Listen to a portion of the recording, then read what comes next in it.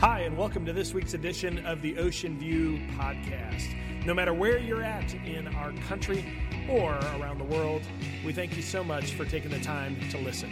Now sit back and enjoy this week's message.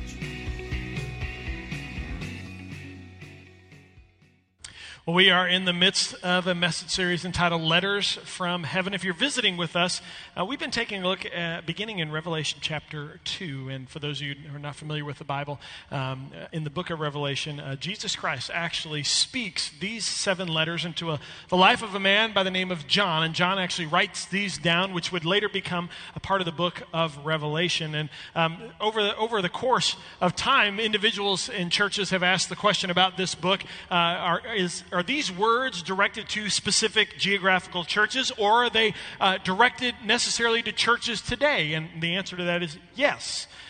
Yes, both geographical churches of the day, but also they are letters that are meant to be warnings or encouragements to the current church today. Individuals have also said, well, it's meant toward the church, so really not necessarily for me individually, but the answer to that is no, it is individual too, because we always say that the church is not a building, the church are the people. And as Jesus speaks to John and John writes these things down, they are also warnings to all of us, whether you're a parent, a husband, a wife, a student who's about to embark on a very, very important journey. Jesus has some specific warnings for all of us as we approach this. And there's 2 words that we're going to center on. If you wanted to sum the message up into 2 words, I won't give that to you right now. But there are 2 words that we're going to hang our hat on as we unpack this chapter beginning in chapter 3. But before we do, in order to set this up, speaking of these 2 words, which you'll get, I remember moving here to Myrtle Beach about 3 years ago, and my wife and I, we had a condo in Fort Lauderdale, Florida, and in that condo we had hurricane windows, and so it was a bunker. It was 3rd floor. There wasn't anybody getting in or getting out. It was just very safe, very secure, and so at nighttime you didn't hear a lick. You didn't hear anything outside, so we slept very comfortably. And then all of a sudden we moved to Myrtle Beach. We purchased our house, and with a house you have a lot more windows and you have a lot more noises. And so I remember when we first got here in the middle of the night, I heard a noise, and I remember all of a sudden going, Jennifer, wake up. One thing to know about my wife, I'm going to out her right here. She could sleep through a dump truck flying through a nitroglycerin factory. She does not wake up at all. And so I said, Jennifer, wake up, wake up. She didn't wake up. So I decided to be the man of the house. I thought, you know what? I hear the noise. If it is someone, with my physical physique, I could probably take it with my hands. But just in case, I decided that I would go and next to the bed, believe it or not, we have wasp spray. Yes, wasp spray. In fact, police will actually encourage you that if you don't have weapons or anything else like that, wasp spray can do a quick job. So if you work for Target today and you see some of our people purchasing, I want a cut of that. But anyway, continuing on, I grabbed the wasp spray, and I remember walking gingerly through the house. I remember going down the stairs, and I am scared to death, and I've got this, and I'm hearing noises, and all of a sudden I heard another loud noise again. I turn. At that same time, Jennifer's up in bed. She hears it too, finally, and she wakes up, and this is what she does. She goes, Terry, wake up. Terry, wake up. She doesn't see any movement, doesn't hear anything. It's pitch black. So she says, that guy could sleep through anything. So she gets up. On her side of the bed, there's a bat. So she grabs the bat, and she walks out of our bedroom, down the stairs. I'm downstairs. I hear someone in the house. So I've got my wasp spray. And so I am scared to death, and I am walking and walking and walking, and all of a sudden she comes down, and I go, ah! And she goes, ah! Now, I didn't spray her with the wasp spray. That would have been really bad. And she didn't hit me with the bat. That would have been even worse. But I remember she looked at me, and she goes, what are you doing? And I go, what are you doing? And she looks at me, true story, she says, well, I told you to wake up, but you didn't wake up. I'm like, I'm right here. I was down here first. And we laughed. But the truth of it is, she just finally looked at me and she goes, well, if you would just wake up. And I'm like, I did wake up. But that was the joke. But here's the truth. In the book of Revelation, starting in chapter 3, Jesus is going to center the beginning of this letter on 2 words. Wake up. And it's designed to a church by the name of Sardis. And Jesus is a very strong word for this church. So we're going to turn to Revelation chapter 3, starting in verse 1. If you have your Bibles, you can turn there. If you have your iPads or iPhones, you can download the YouVersion Bible app, and all the notes that are associated with today's message are there for you as well, if you'd like to have those, so you can also download that as well. Here we go, Revelation chapter 3.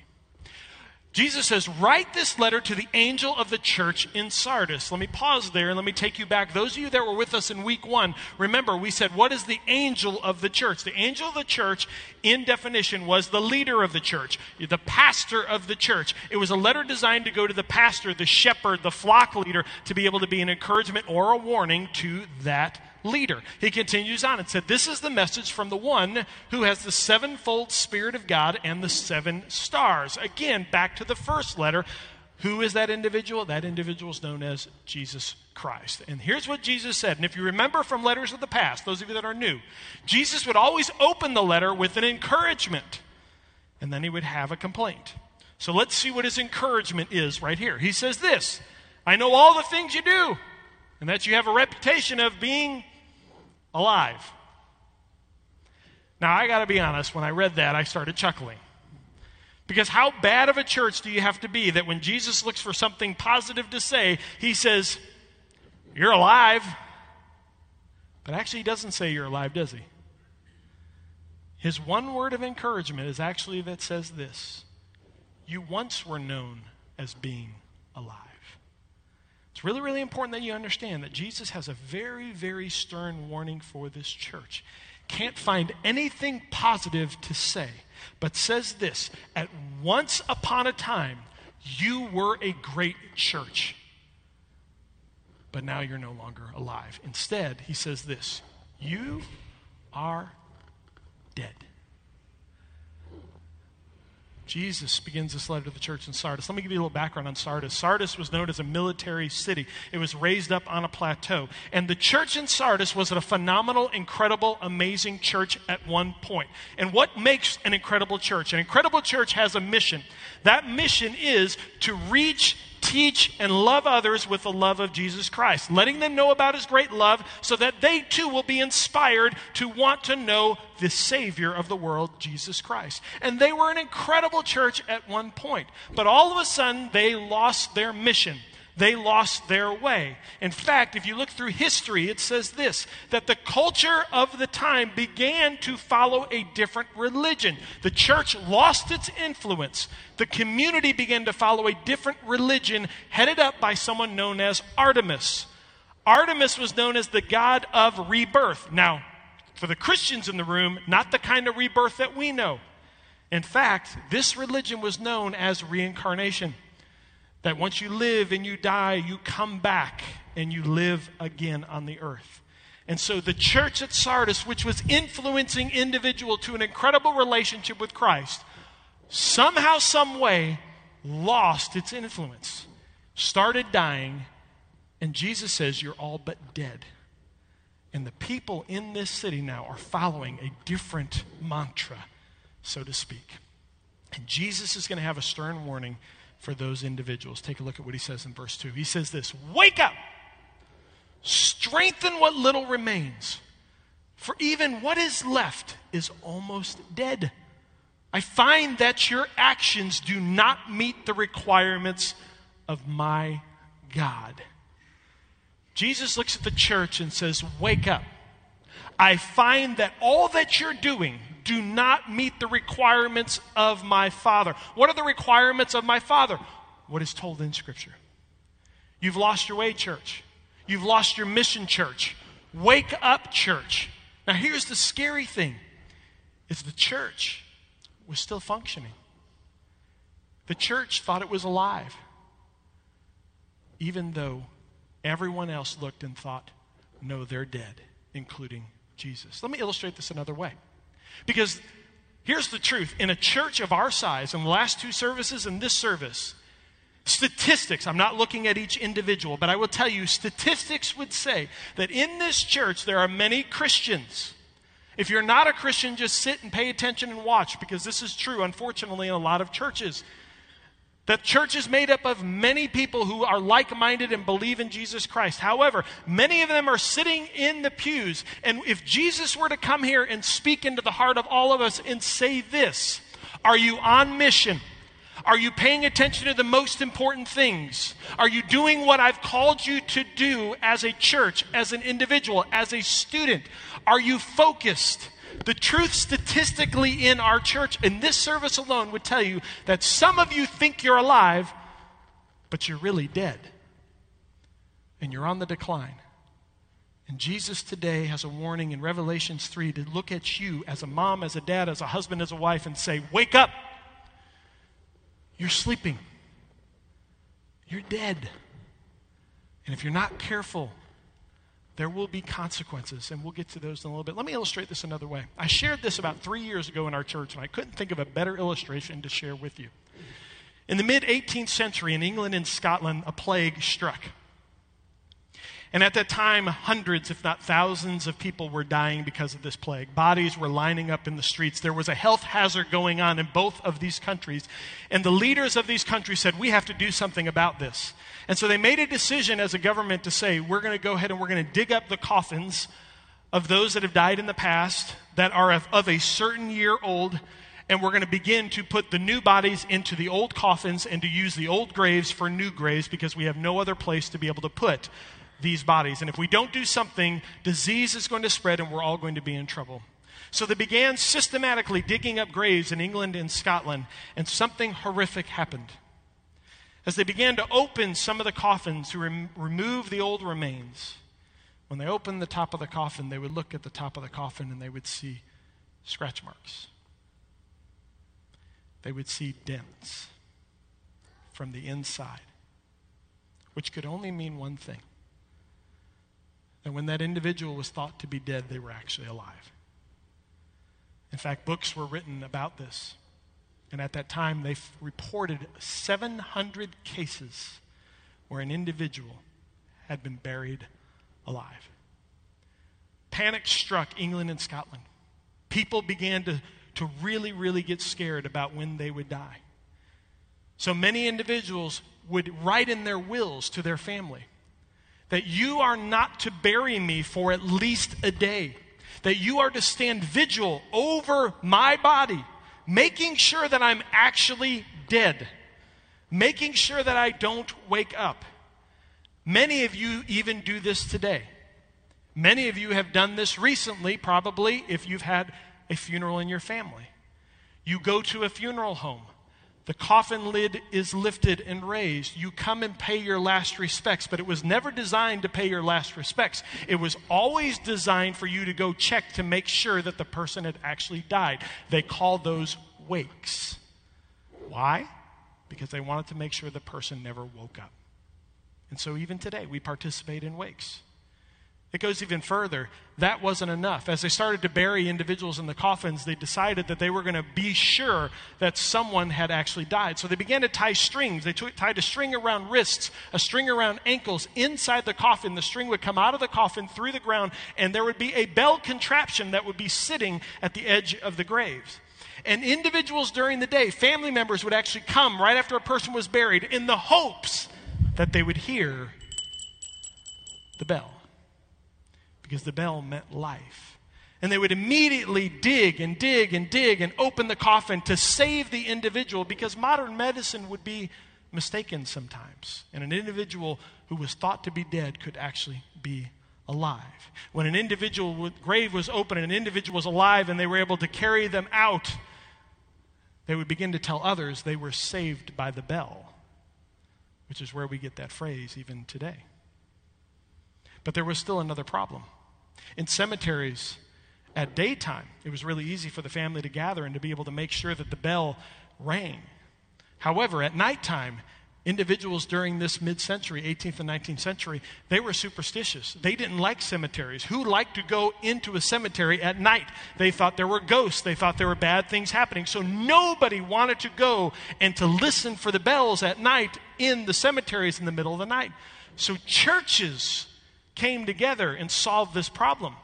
They thought, if we can hire someone to be able to work at night to listen at the cemetery just in case the bell rang, we would then employ them, pay them for working what we call the graveyard shift, which is why we call that even today.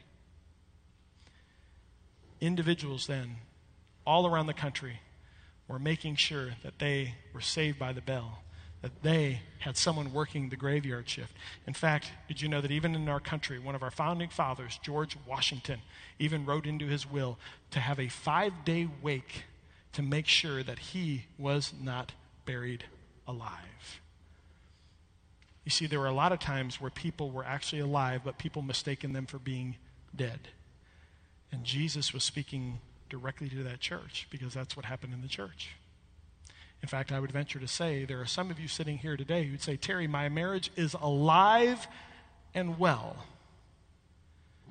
But Jesus is speaking into your heart today and saying, be careful, it's dead.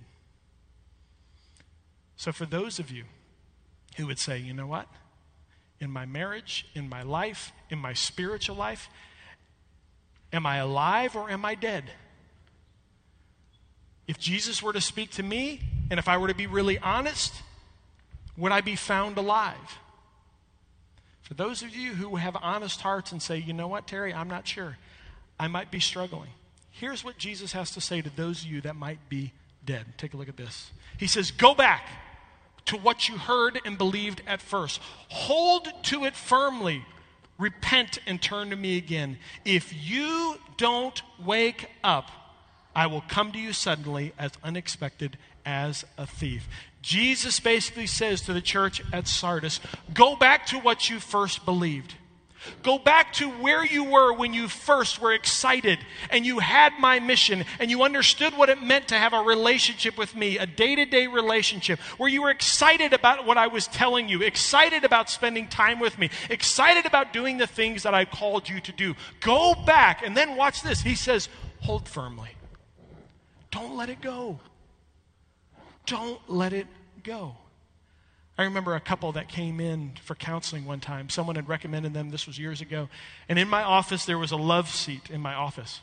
And when this couple walked in, as soon as they got into my office, they came over to sit on a love seat, which, by the way, is designed to keep couples close together. That's why they call it a love seat. I've got 5 of them in my house. They're great. But anyway, so they walked in to the office. And when they sat on the love seat, they sat as far apart as you could imagine. I mean, literally, the guy was almost on the edge of the love seat. And I knew this couple is dead. And right away I said, what's the problem? And they said, this is our last hope. We're pretty much done. And they began to unpack issue after issue after issue after issue after issue. And so finally, at the end of all the issues, I looked at them and I said, why are you here? And they said, we don't want to give up. There's something in us that hopes that we can rekindle and we could save our marriage.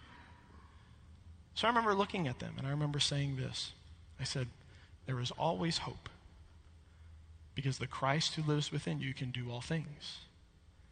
And so I said, if you're committed to going back to your first days and begin to unpack these things, I'm not saying I know what's going to happen, but I promise you that there will be hope. And they said, tell us what to do. So here's what I encouraged them to do. I asked them this question, when was the last time you prayed together? And they both chuckled. They said, I don't know if we ever prayed together. I mean, maybe as a couple, maybe as we dated, I was trying to impress her, but I don't remember ever since then. And I remember looking at them and saying, here's what I want you to do. I want you to go back and at nighttime, I want you to go ahead and do a little devotional that I gave them, which is 1 page long.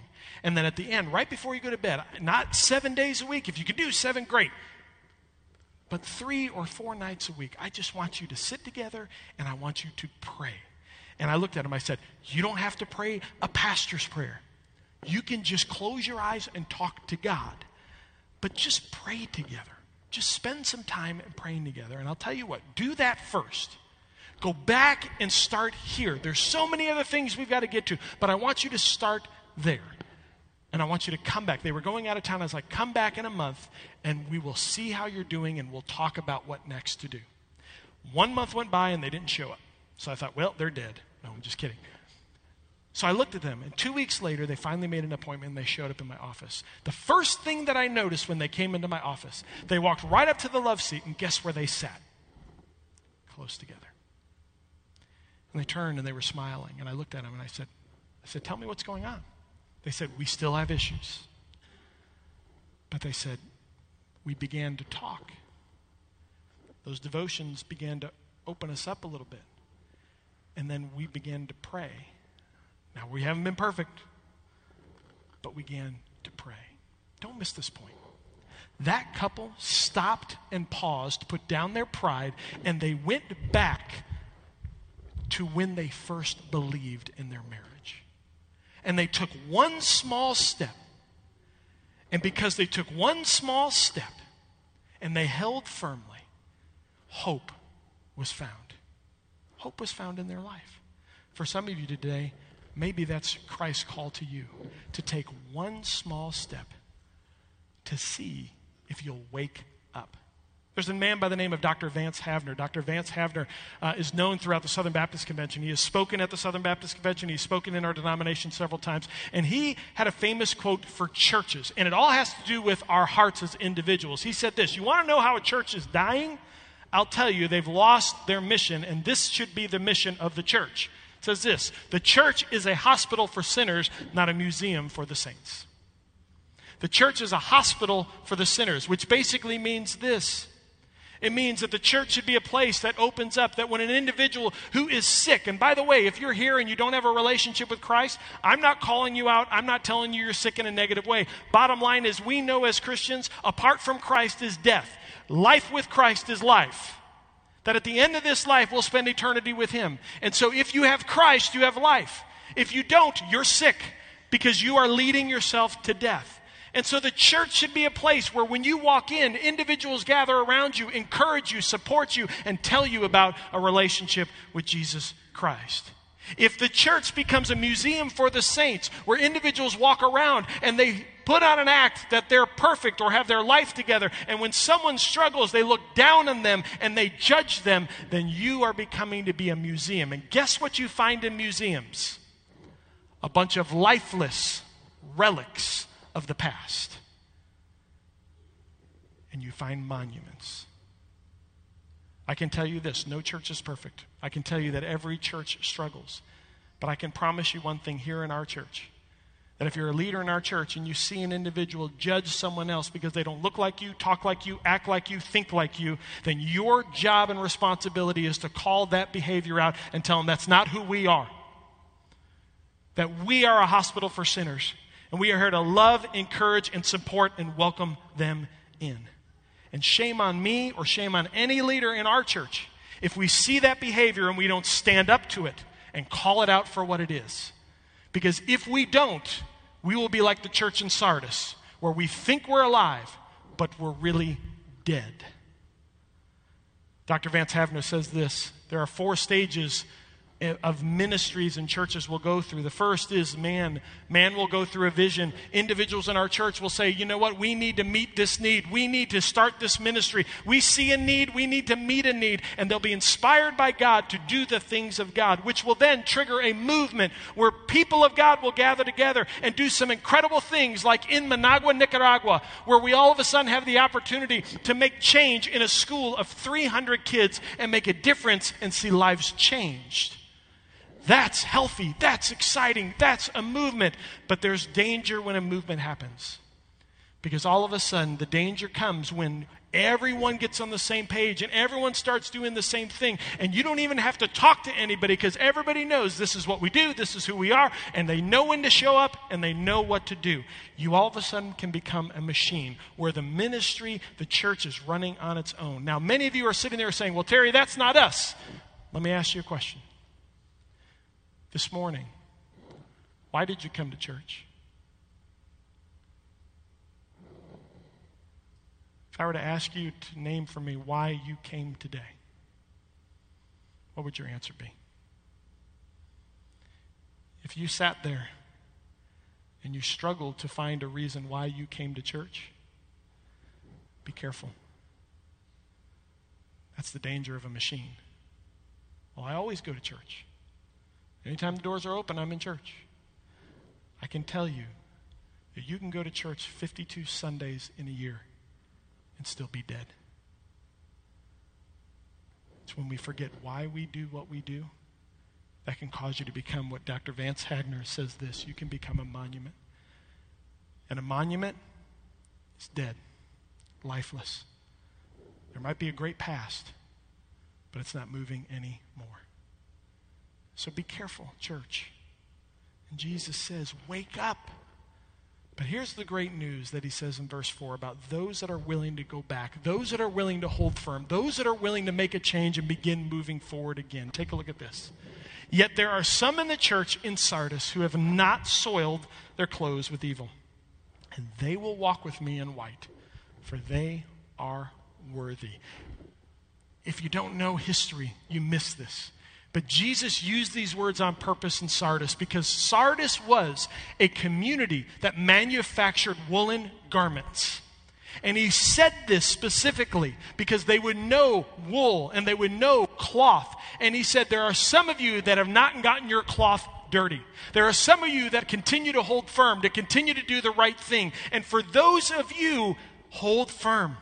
Because you will walk with me. You will do what I've called you to do. In other words, if you just take one small step, you can make a difference. I want you to write this down. The smallest detail can lead to the greatest result. For some of you that say, Terry, I think I'm dead. How do I fix it? Take one small step. You don't need to become perfect. You don't need to become Mother Teresa. You just need to go back to your first belief and say, I'm going to take one step, hold firm, put my pride down so I can be a better husband, a better parent in my household. And Jesus closes by saying this, all who are victorious will be clothed in white. I will never erase their names from the book of life, but I will announce before my Father and his angels that they are mine. Anyone with ears to hear must listen to the Spirit and understand what he is saying to the churches. I'm done. Listen to this. Wake up. One last thing. Jesus says, anyone with ears to hear, I'm calling. There are many of you that are spiritually dead right now, just statistically speaking. And Jesus is calling out to you and is saying to you, wake up. Change. Take a step. Hold firm. If you have ears to hear, listen to what I'm saying.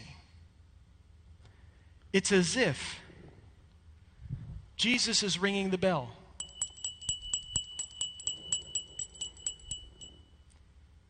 But no one's listening. I close with this.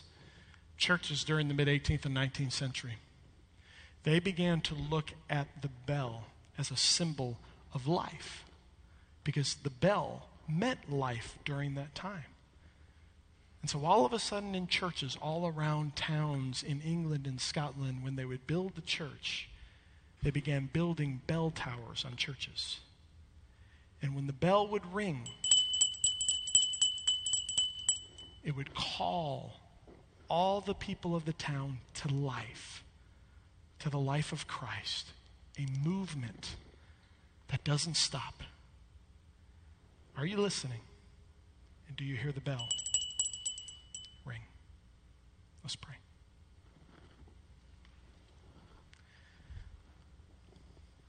Father, right now, I ask for you to speak into the hearts of every student, every parent, every adult in this room. And God, there are many in this room that love you and think that they are doing so much good. But God, the church of Sardis was a church that was remembered to be an alive church. So God, I pray for the individuals in this room, God, that you'd call out the spiritually dead and that you'd remind them that they are yours. I pray today for every husband, for every wife. I pray that you would remember to return to what you first believed, to take a step and allow him to hold on to you and walk with you. For our church, may we never forget our mission. May every day we look to encourage, support, and love those that need you. God, most importantly, may we be salt and light in this community to where when they look at our church, they don't see a church with a great history. They see a church with a bright future. So in this moment, as Tangina sings, Father, speak to your people. Speak to me. Remind us that there is hope because we are yours. In Jesus' name. Thanks so much for listening to today's podcast. If you would like more information about the ministries at Ocean View, or if you'd like to speak to someone directly, you can visit our website at www.ovbc.org. Thanks again for listening. Have a great day.